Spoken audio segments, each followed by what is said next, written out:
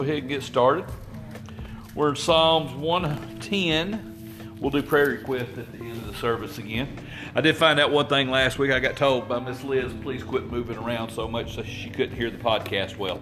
So I'm not going to be, I'm going to try my best not to move as much tonight, which is not very easy, especially since I've been sitting here 5 minutes, done lost my pen. But Psalms 110. Yeah, well, I kind of got used to doing that on Sunday because when we've been filming it on Sunday, it's just a handful of us here. And we brought the camera close up so it would be easier to do. And so I got the habit of standing up there. That also because I do the podcast with my phone, and its microphone's not the greatest, but it's actually a pretty good microphone to pick up. So to do those right there, for that was one of the reasons. But it's still not easy for me to keep still. I kind of got a little bit better when I was at home doing some of the podcast on Wednesday nights because I would do it at my desk and really not a lot of room to move around in my study. So I'll try my best tonight. Psalms 110 it's entitled, it has one title on it, it's called a Psalm of David. But what's funny is a lot of people have tried their best, commentaries and commentators, to try to deny David's authorship of the psalm. And I think there's reasons behind it, which we'll get into as we study it.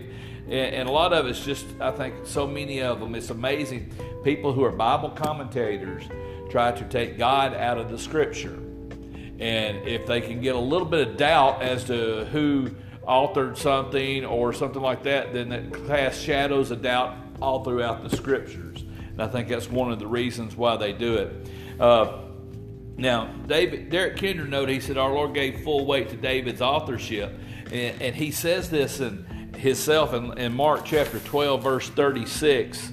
It says, for David himself, by the Holy Ghost, the Lord said to my Lord, sit thou at my right hand till I make thine enemies thy footstool. So I think that ought to, if you believe that the Bible, if in any way is the Word of God, and you believe that the Gospels are Jesus' words, then if Jesus said it, then that ought to not take any doubt as who the author is. He said David said it.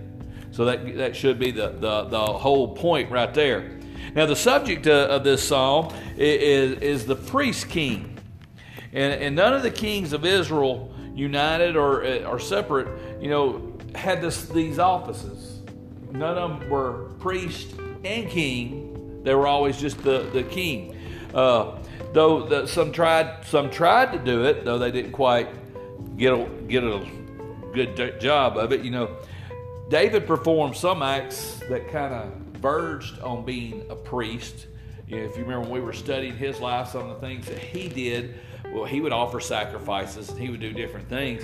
But he was not from the tribe of Judah because he was not a Levite, but he was from the tribe of Judah, and he was not of the lineage to be able to do it.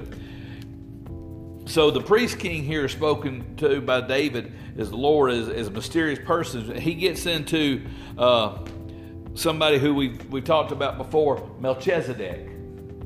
And so we're going to talk a little bit about Melchizedek tonight. He was at one of the few that actually did this. He was a king, and he was also a high priest.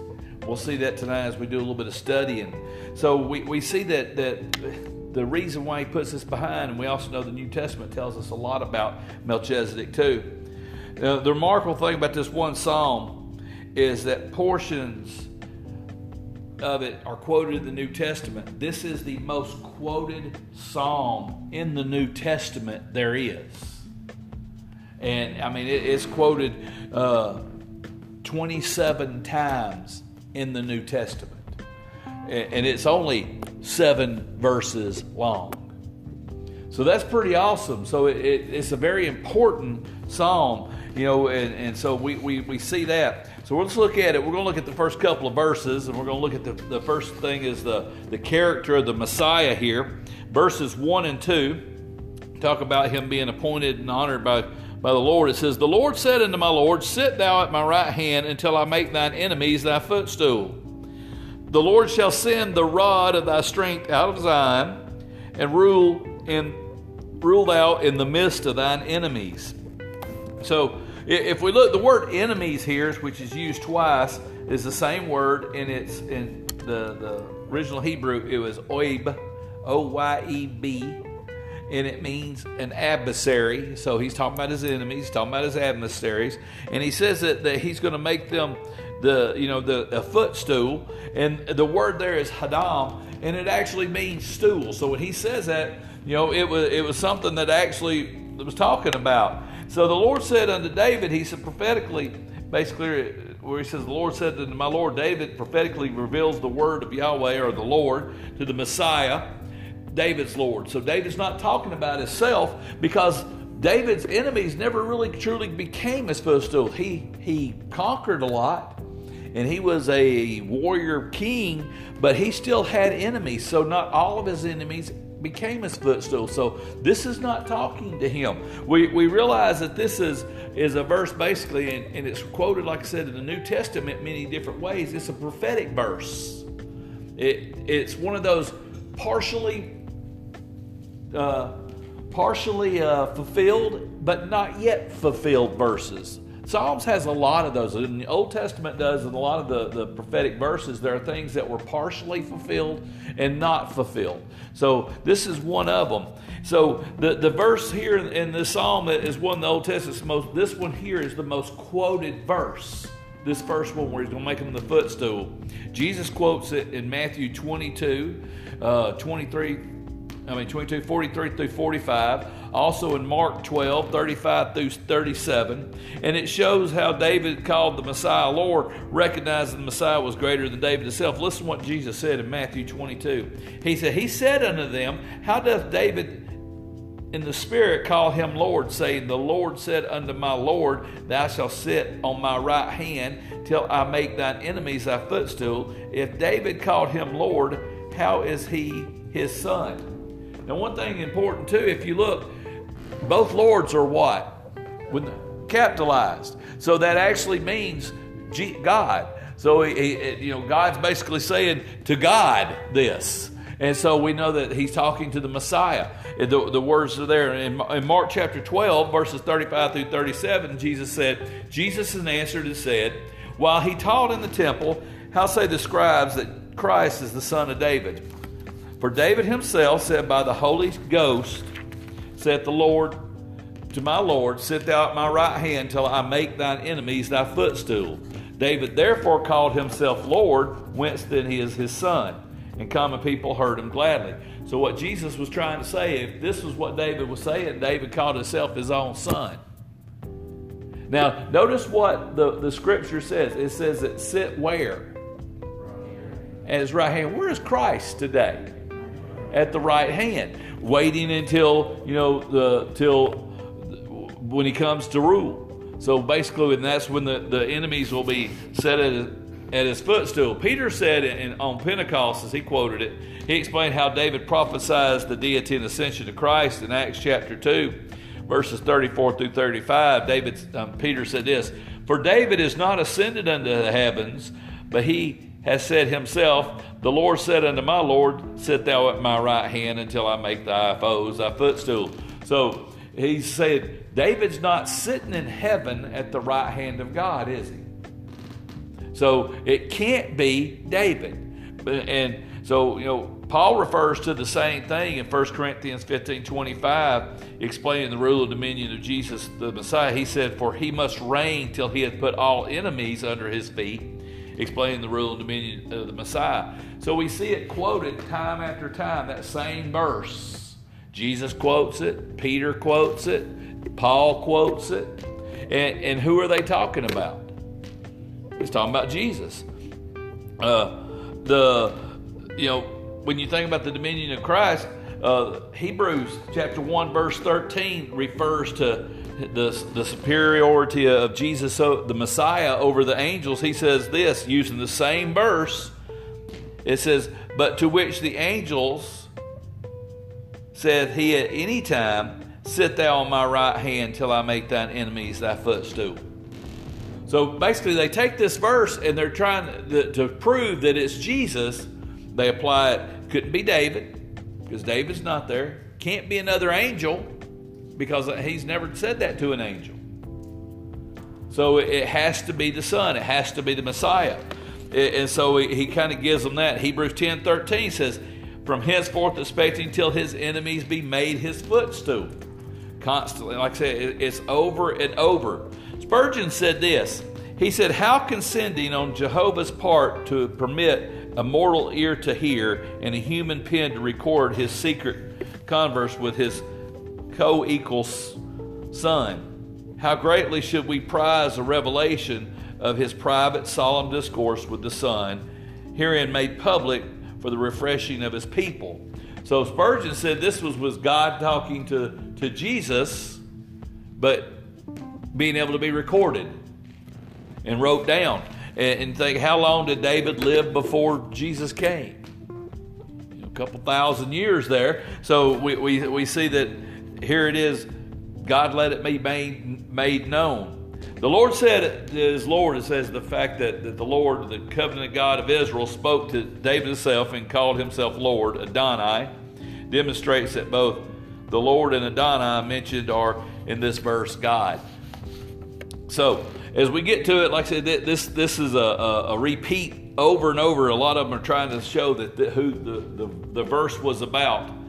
You think about how the lordship of God is showed here, or the lordship of Jesus is showed here, because if you had a king and the king ruled, to sit at the right hand of the king was a very special place. It was for the one who was to rule.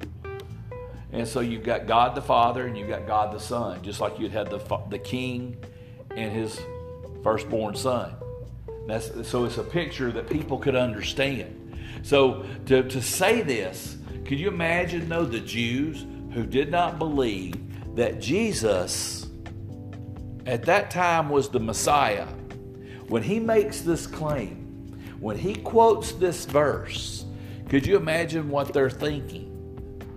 You're saying that you are the Messiah. You're saying you are equal to God. You think about how, what was the one thing when they got ready to crucify Christ that they said was the biggest crime that he did? Blasphemy. He did it right here when he quoted this verse. And so they didn't get too upset at this time when he's explaining these things. But they do later, and I think they held this verse against them. Spurgeon said this. He said, to sit at my right hand, talking about it, he said, his work is done that he may sit. It is well done. He may sit at his right hand, and it will have grand results, that he may therefore quietly wait to see the complete victory which is certain to follow. So when Christ sat down at the right hand of the Father, what did he do? Why did he go back? Why did he sit down? He was finished. When he said that on the cross, when he said it is finished, and he took his last breath and he died, when he rose again and he ascended into heaven, everything was done. It was finished.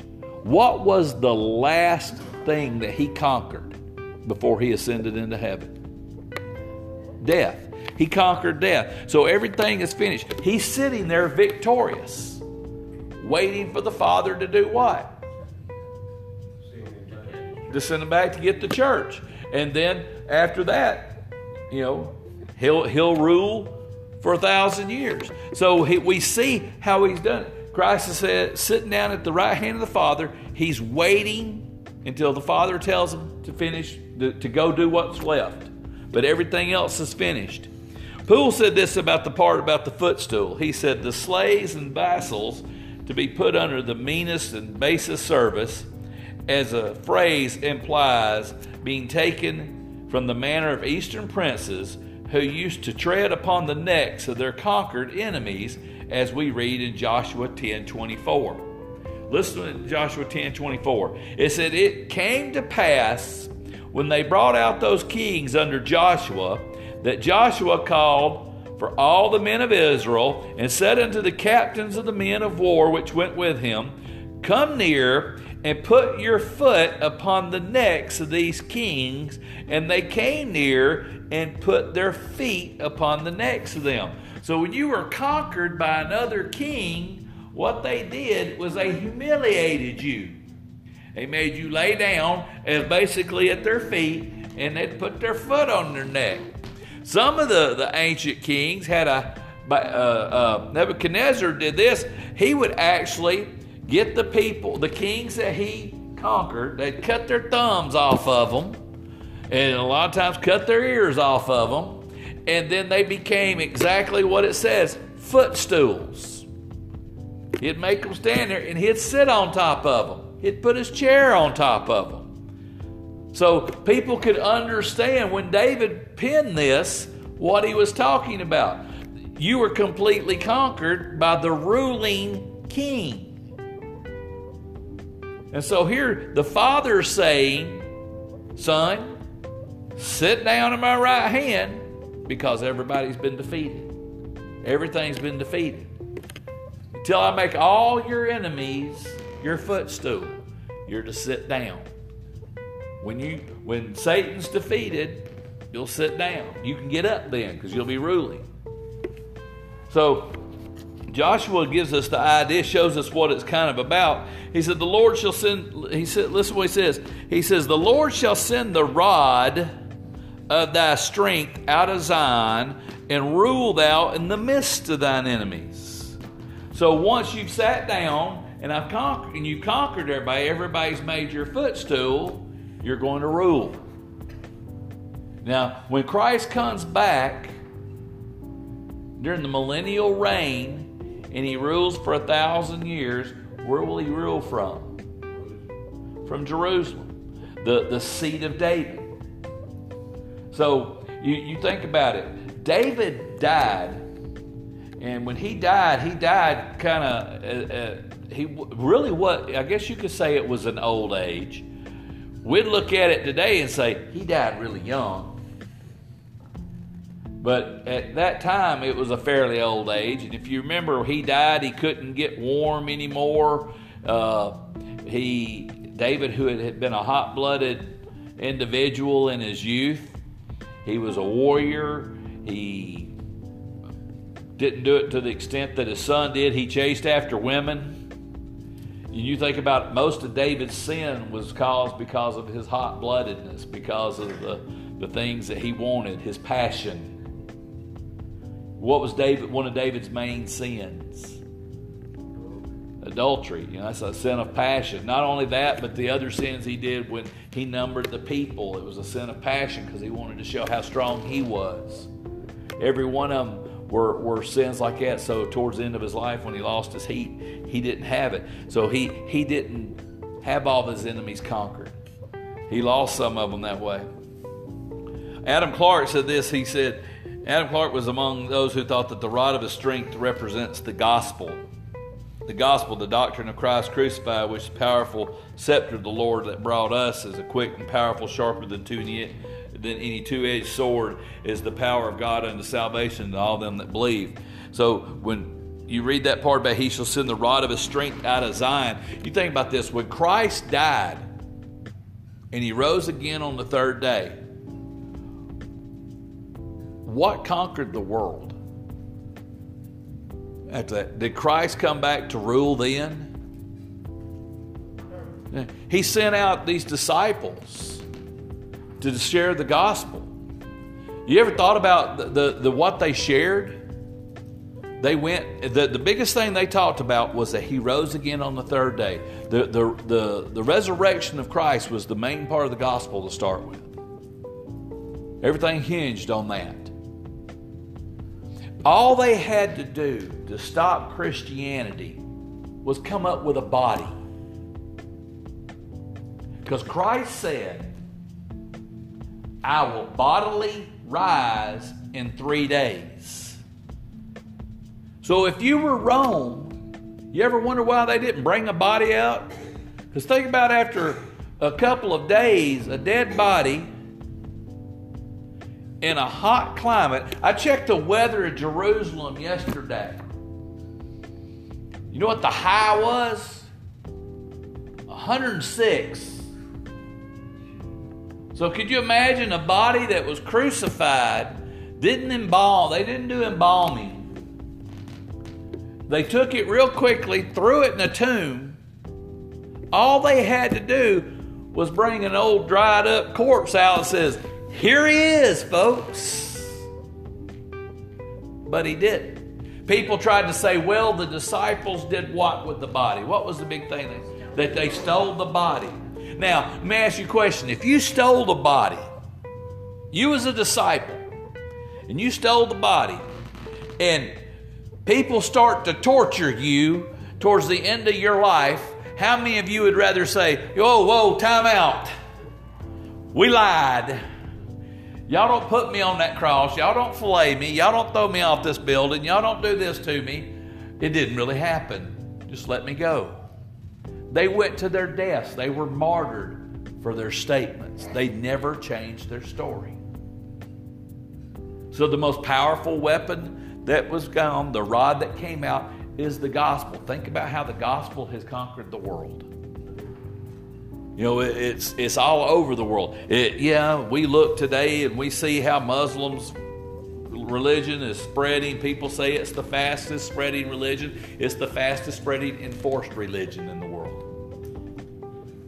You think, man, if you're living in a country that's Muslim, you don't convert to Christianity, do you? If you do, what happens to you? Yeah, you're not going to be converted for long. So we see Christianity is still one of the fastest, strongest growing religions in the world. It's fastest growing right now in Asia. It's almost like it's made a full circle all the way around. And so we see that it is the strongest thing. Now look at verse 3. The Messiah is recognized and honored by his people. Now he's talking about this. He says, "The people shall be willing in the day of thy power, and the beauties of holiness from the womb of the morning, thou hast the dew of thy youth." So the word willing, where it says the people shall be willing, the word willing there is nabaha, and it means volunteer. So it says basically the people shall be volunteering is a good way to put it. He says, the people shall be volunteering in the day of thy power. And the word power there is chayal, and it means strength, and also kind of like the force of an army. So he talks about your people shall be willing or volunteers in the day of your power. When people of God see and experience the victory of their Messiah, they'll be gladly willing to give themselves over to his work. You ever thought about why do you serve God? It's not like we have a wonderful pay, does it? I mean, you join the church, like, hey, thank you for joining. You're now a member. If you go out and win so many, we're going to give you a bonus, buy you a new TV. You think about, but people get saved. There is a desire to serve God. Where does it come from? From the heart, yeah. Isn't it amazing how God can take somebody who is a mean, nasty person, and when they get saved, their whole heart changes and they have a desire to share what's happened to them? And just do different things. It changes people totally. So so I guess saying willing or being a volunteer is a good word for it there. We give ourselves over to his work. We're willing all the day of his power. And the word power, like I said, means power. Now, he says this. He says, in the beauties of holiness. So the word there is hadar, and it means ornament, but it also means glory. So in the glory of his holiness. So why we do these things is because we're in God. We recognize the glory of God in what he's done for us and how he's changed us. So Poole said this. He said, the willingness The most willing is such plural words here. It's frequently used. Boyce said there's no mercies or mercenaries in this battles. There's no slaves pressed into the ranks of soldiers. The army is composed of complete volunteers. You know, if we lived in a Muslim country, you're basically forced to become Muslim. Here we become Christians and we volunteer to serve the Lord. We volunteer to do what God tells us to do. Meyer said this. He said, whensoever the Holy Spirit is supreme in a church, there will be a free will offering of young hearts and lives. There are no pressed men in our Master's army, all volunteers. Offer your will to God and say you are willing to be made willing. So I like how he said, you know, that basically he says, notice how he put it. He said in a church where the Holy Spirit is what? Supreme. When the Holy Spirit is, because how many of you have ever been in a church that's been man-led and not God-led? So there's a big difference. And so he's pointing this out. He says that's when you see lives changed. So we see that part there. Spurgeon said this. He quoted a guy named McCarlin. He said, but the reference of expression is to the army, not to its leader. The word youth here is a collective noun, equivalent to young men. The host of his soldiers' subjects are described as a band of young warriors whom he leads in their fresh strength and countless numbers in gleaming beauty like the dew of the morning. So one comparison here is to when David was closest to God was in his younger years when he was fighting and he had these mighty men surrounding him. And so they fought because of David. They fought because of his leadership, because they saw something in him. What did they see in David? Well, the Holy Ghost. And not only that, think about this. When David was chosen, remember when Samuel showed up at his house and he looked and he said, his older brother come out and he said, now there's somebody who could be king. What did God tell him? He said, you're looking on the outside like men. He said, but I look at their heart. David had a heart like God. When he was younger, that heart showed a lot. So it's a picture of that, but you think about how God changes people. Is age a requirement in the church? No, it's just what the Holy Spirit does. You know. So in verse 4, though, he goes a little different. He says, the Lord has sworn and will not repent. Thou art a priest forever after the order of Melchizedek. Now, the word repent there, a better word is relent. So the Lord has sworn and not relent, because it both means the same things. The statement puts the most solemn and strong context possible. God has made an oath, and he'll never change this oath. It's basically a good way to say it. So he said, I'm going to make you a priest in the order of Melchizedek. Who was Melchizedek? He was the high priest. In Genesis chapter 14 is the story of when Lot and a bunch of people have been captured, and Abraham and a bunch of other guys go after them. They get them and they bring them back. Remember, Abraham took all of his young men, and they went and they recaptured. And on the way back, they come by Salem. Does anybody know where Salem's at? Massachusetts. All right. Well, yeah, it is there. But the Salem that mentioned in Genesis chapter 14 is the ancient name for Jerusalem. So when they come to where Jerusalem stands today, or Jerusalem was in Jesus' time or David's time, they come and out comes the king of Salem. His name is Melchizedek. Not only is he king of Salem, but he is also the high priest of Salem, and he worshiped God. So he was a high priest and a king. So what makes it so important is to understand that he's been the only one like that.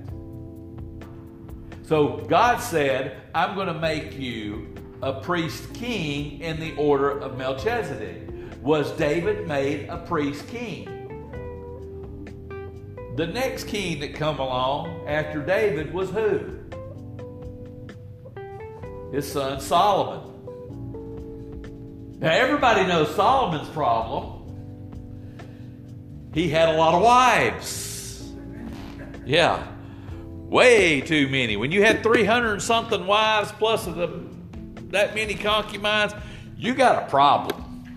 The Bible says that they led him away from God in sin. So he definitely was not a priest king. The king right after that was Rehoboam, Solomon's son. He split the kingdom. So he definitely was not that. After that, you had good, bad, good, bad, good, bad. But you never had one that took this ability. So God's not talking. He's talking about Jesus. He says, I've made you this order. I've sworn to it, and I'm not going to change my mind. McLaren said, God, as it were, his pledges is his own name, which is the fullness of unchanging power to the fulfillment of the word. This is can't change it. It's omnipotent decree, and it's made still more impressive by the added insurance. So what makes it such great is God said, I'm doing this. I'm swearing by myself on my own name that I'll never change it. You are a priest forever. You will be the king forever. He's talking about the Messiah here. Genesis' brief account in chapter 14, it don't tell us a lot about Melchizedek, but we know a little bit about him. We know that he was not merely a worshiper of God, he was the high priest. He blessed Abraham. What did Abraham do to him? When Melchizedek comes out, he offers him some refreshments. Abraham turns around and gives him an offering. The guys that are with him, the kings from these other cities that are with him, he don't give them nothing. But Melchizedek shows up for no reason. Abraham gives him a tithe of 10% of everything that was taken. So we see that we don't know why. It doesn't tell us why, other than Abraham saw something there. Yeah. He believed, he gave him in chapter 14, verse 20 tells us this. Let me read 18 through 20 right quick. Melchizedek, the king of Salem, brought forth bread and wine, and he was the priest of the Most High God. And he blessed him and said, Blessed be Abram of the Most High God, possessor of the heavens and the earth. And blessed be the Most High God, which has delivered thine enemies unto thy hand. And it says that he gave him a tithe of all. Now, Melchizedek it doesn't say that he knew what was happening, but he came out, he blessed Abraham, he blessed God, and Abraham gave. It doesn't tell us who his fathers were, or anything about them. There's no genealogy. There we go. Thank you. I knew it was something like that. But there's no genealogy given to Melchizedek. He appears briefly here, and then he appears in the New Testament. And in the Psalms here. He says, you're a priest forever. With this oath, God revealed that there is another priesthood apart from the priestly order of Abraham, of Aaron, that came later. Because notice, Aaron and Moses are not in Jesus' lineage, but David is. So God said, I'm going to make you this priest forever. So if you think about it, the only way Jesus could be priest and do the things that he did is if someone made him priest. Who made Aaron priest and Moses? Who gave him that job? God. So there's only one person or one being that could give the job of priest to an individual. We know that there were those that tried to take the high priest job, tried to say that they were just as good as Moses and Aaron. And what did God do to them? What did God do to Korah? He opened up the ground, swallowed the whole family. When God established something, He meant for it to be established. So He's established Christ as a priest, not only a priest, but a king. So it's an important thought. In Hebrews, it's referred to 5 times about Jesus.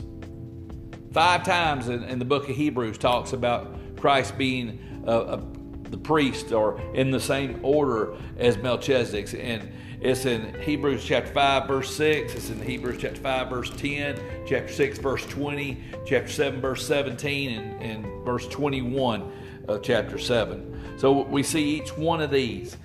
It emphasizes this.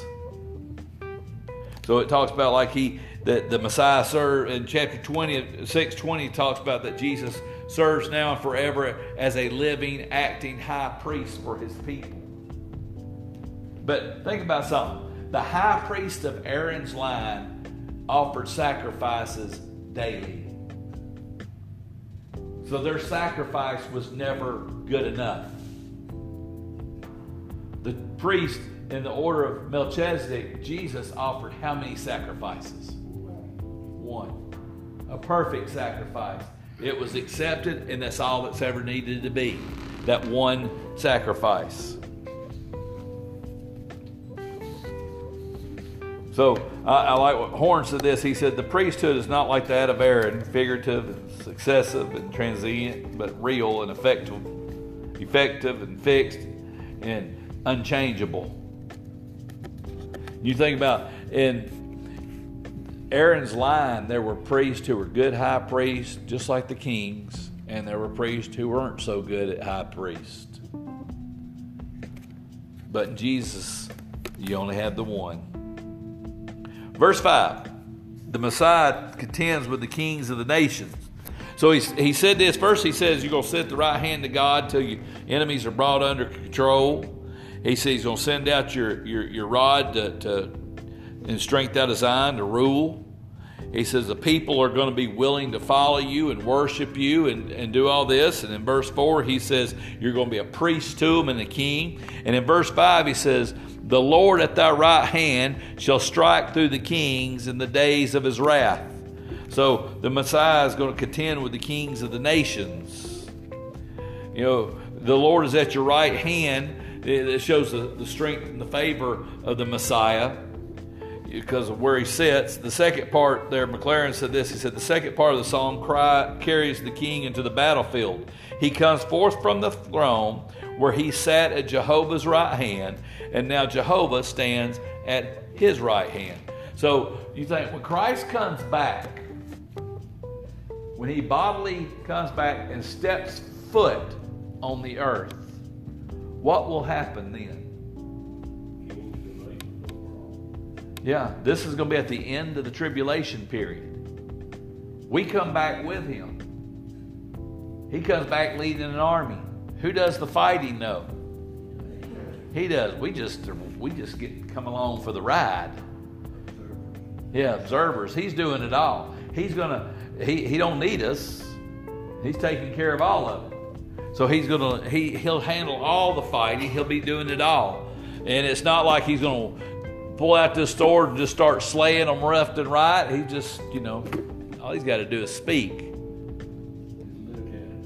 You ever wonder why people go against Christ and go against God? Think about how God spoke the world into existence. And people say, I've heard people say, well, you just wait, if I get I'm going to tell him a thing or two. Yeah.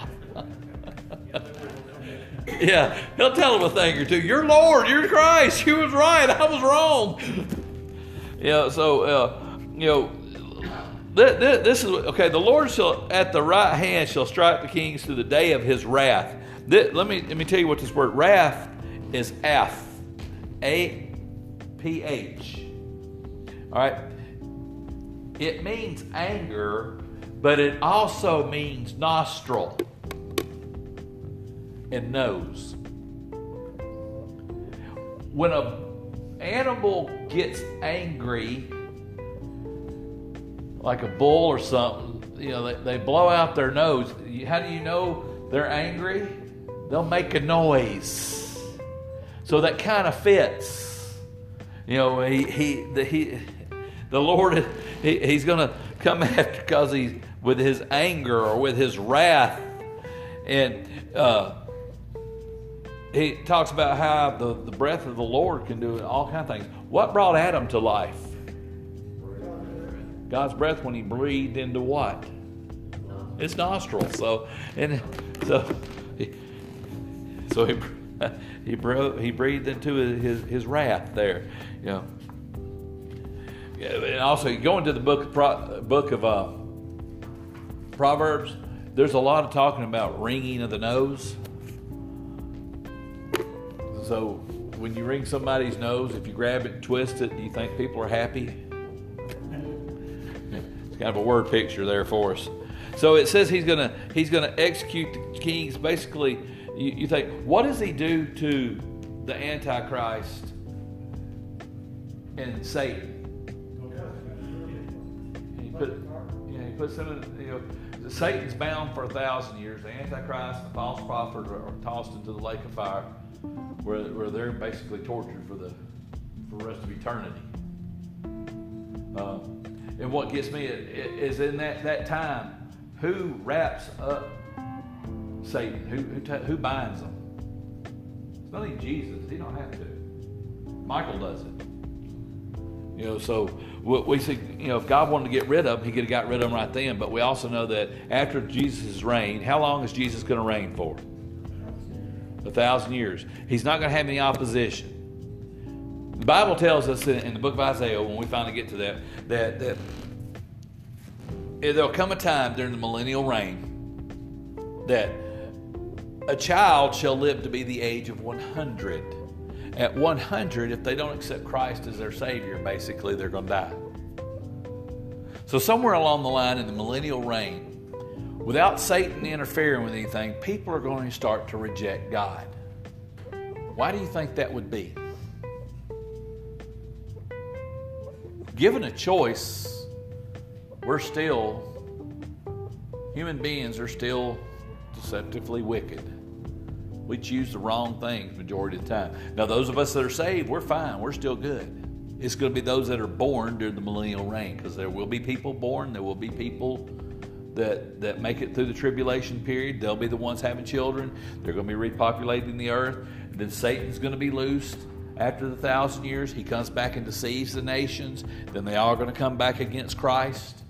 And that's when he finally puts an end to all of it. They'll be completely destroyed. Then after that comes the great white throne of judgment. The great white throne of judgment, remember what I've told you about it many times, everybody gets judged on their works, since they're going to open up the Bible. So this priest king, he is the ruler. So thereby by law, he has the right to judge. He's been the priest that by law, he knows what sacrifice that they've accepted. He will judge them, and they'll be judged the way many people want to be judged, by their works. How many people think it's going to stand? Well, I've done good. I didn't do that bad. The Bible says that their name is not found in the book of life, the Lamb's book of life. What happens to them? They're cast into hell, into the lake of fire for eternity. So when he talks about that with his right hand he will strike the kings in the day of his wrath, the wrath is because of the rejection. He's more angry, I think, that they rejected him than anything. Given an opportunity, you still chose opposite. Verse 6 and 7, he's going to judge all the nations. And he shall judge among the heathen. And he shall fill the places with dead bodies. And he shall wound the heads over many countries. He shall drink of the brook in the way, and therefore he shall lift up the head. So this here is a good picture of Armageddon. Revelation chapter 16, verse 16 and 19, 11 through 21 talk about Armageddon. Let me share this, read these verses with you. 16:16 says, he shall gather them together in a place in the Hebrew called tongue Armageddon. Verse 19, chapter 19, 11 through 21 says, and I saw heaven open up, behold the white horse, and he that sat upon him was called Faithful and True. And in righteousness he doth judge and make war. His eyes were as flames of fire, and on his heads were many crowns. He had a name written that no man knew but he himself. And he was clothed in the vesture dipped in blood, and his name is called the Word of God. And the armies which were in heaven followed him upon white horses, clothed in fine linen, white and clean. And out of his mouth goeth a sharp sword, that it would be he would smite the nations, and he shall rule them with a rod of iron. He treaded the wine presses of fierceness and wrath of the Almighty God. And he hath on his vesture and on his thigh the name written, King of Kings, Lord of Lords.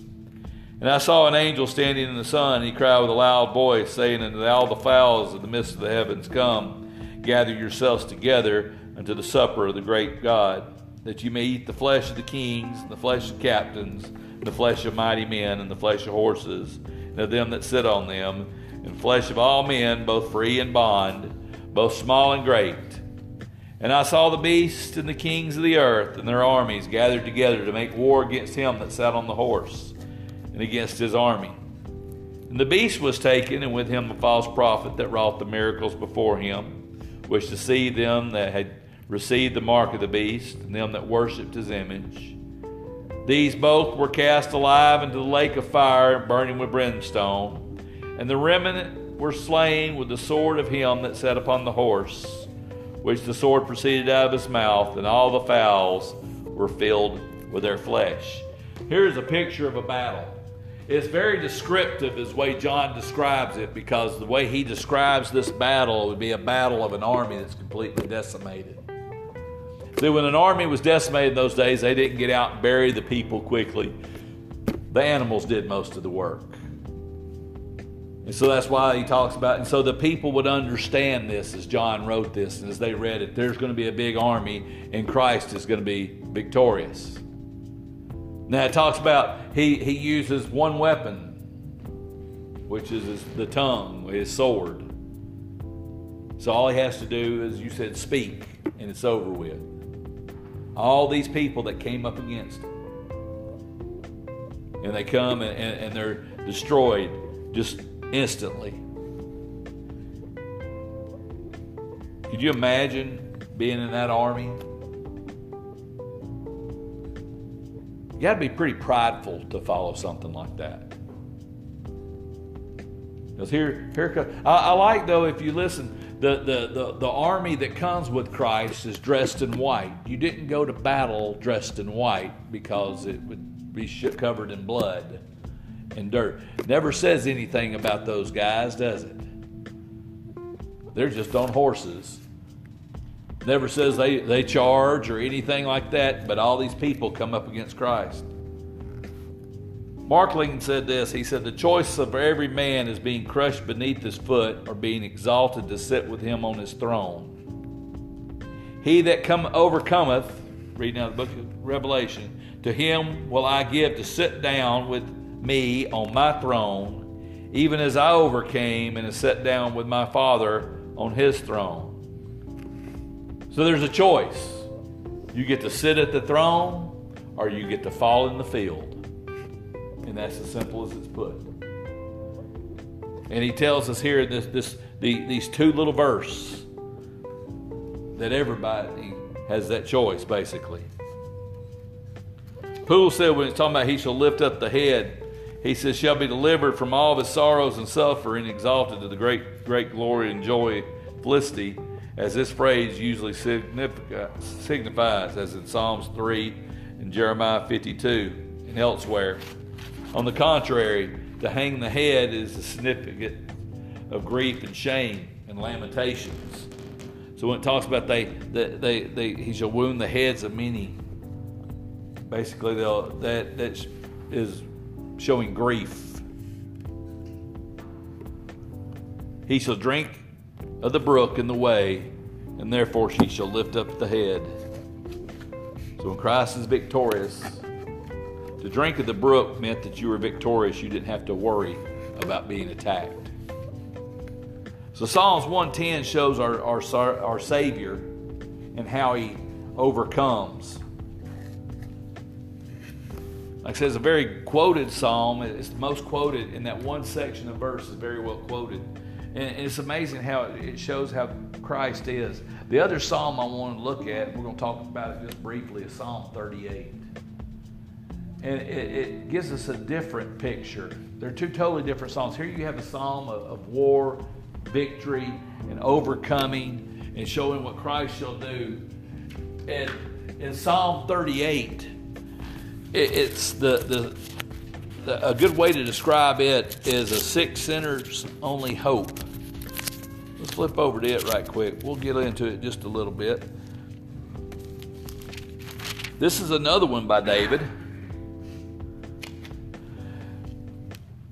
Here's how we know that when David wrote Psalms 110, he's not writing about himself, because this psalm, Psalm 38, he writes, many believes, when he's older. Listen to how it starts off. It's called a Psalm of David to bring to remembrance. He says, O Lord, rebuke me not in thy wrath, neither chastise me in thy hot displeasure. For thine arrows stick fast to me, and thy hand presses me sore. There is no soundness in my flesh because of thine anger, neither is there any rest in my bones because of my sin. See how you can tell two totally different subjects here? 110 is talking about somebody who sits at the right hand of God. And this one says, I'm in trouble because I'm a sinner. Yeah, have mercy on me because I'm a sinner. I'm sick because I know the reason why I'm a sinner. Does that sound like somebody who got the chance to sit at the right hand of the Father? Or does it sound like most of us? God forgive me. I've got problems. I've been pierced by God's displeasure. Anybody ever felt that way sometimes? Lord, I feel like everything's falling apart. You must be mad at me. And that's kind of what he says. He says, don't rebuke me in your wrath. He's under that sense of God's displeasure. He cries out. He's following a very wise path here. He does the exact thing. If you've got sin in your life, what's the best thing to do? Repent, cry out to God. David does that. Like I said, a lot of people tried to say this had to be early. A lot of people first try to say this had to happen after Bathsheba. But the way he's talking here is there's more going on than then. We know there's the psalm where he cries out for forgiveness of that. But this isn't it.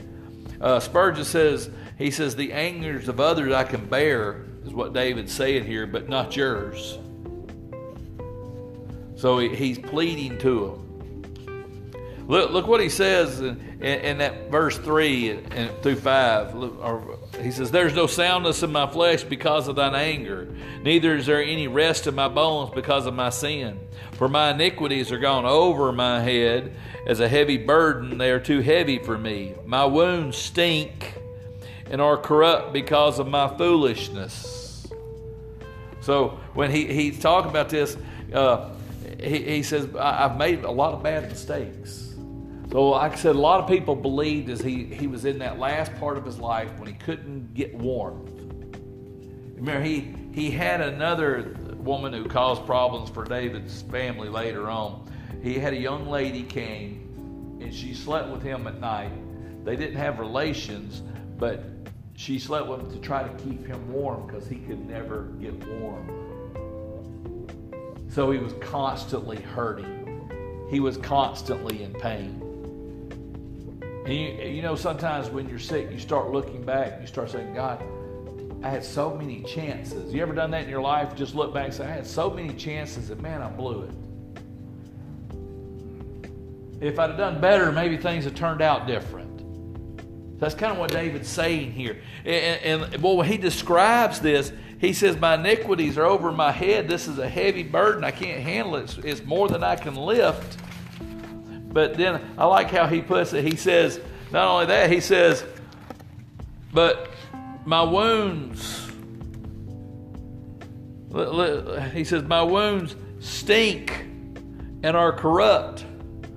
One translation put it like this. He says, my wounds are foul and festering. And you think, what does sin left unrepented in your life do? It festers and it gets worse. How many of you ever told a lie? What usually happens when you tell one lie? You got to tell another one to cover up that one lie. Before long, you're just covered in a bunch of them. And it's the same way with sin. You get into one sin, think about people say, well, it's just a small sin. It's not hurting nobody. But you know it's a sin, and it continues to fester, it continues to grow. Sin left alone, unrepented, becomes horrible. It starts to affect yourself. You ever had a sin in your life? You come to church, you're like, well, I'm good, I'm fine. There's nothing that wrong with it. But before long, coming to church doesn't have the joy. It doesn't have the happiness. Things aren't like they used to be. And usually when you start to lose your joy and your happiness, before long, it not only does it affect church, but it affects home, it affects everything about you. So David said, I've got a problem and it stinks and I can't do nothing about it. I'm troubled, he says in verse 6. I'm bowed down greatly. I go mourning all the day long. This psalm that he has, he talks about it all the way through verse 8, his troubles, the problems. He says, my loins are filled with loathsome disease. There's no soundness in my flesh. I'm feeble, sore broken. I've roared by reason of disquietness in my heart. So, boy, David has having some problems. But the best thing he's doing is he's crying out to the one who can fix them. He went to the right doctor. He found somebody who knew exactly what the problem. He in verses 9 and 10, I'm just going to give you the brief overline. He has nothing to hide in his misery about it. Now, look at verse 11. He's talked about all these times, he's talking about how bad it is. He says, my lovers and my friends stand aloof from my sore. My kinsmen stand far off. He's left alone. David was not a man who enjoyed being alone. He surrounded himself with people. And here he says, now my sin's so bad, this thing's so horrible, everybody's left me alone. In his older age, his kids didn't want to have nothing to do with him because he made wrong choices. David could have stood up, but instead he didn't. You remember when Absalom, the son he loved the most, tried to take the nation away from him. David should have done something about it, but he didn't. And the rest of the kids. It all started back when David's daughter was basically raped. And instead of doing anything about it, David didn't because it was one of his kids. He paid the price for it. Absalom turned against him. The rest of the children almost turned against him. There became problems in the house. He talks about all of his desire. He says, they also seek after my life, lay snares for me, and they seek my hurt and speak mischievous things and deceits all the day long. But I, as a deaf man, heard not. I was dumb, that a man that opened not his mouth. Thus I was a man that heareth not, in whose mouth was reproof. Here, those verses there, he's talking about his kids. He didn't listen to what was going on. He let it go because of the sin in his life. I'm going to close with the last couple of verses here. As he cries out in verse 21, he says, forsake me not, O Lord my God, be not far off from me. Make haste to help me, O Lord my salvation. He cries out, but he has a repentant heart. See, one of the difference in a lot of people is what happens when you realize there's sin in your life. Let me give you 2 instances right quick, and we'll close with these. Then we'll have a prayer request. 2 men. Both of them denied Jesus Christ. Both of them act sorry. One of them's in hell, one of them's not.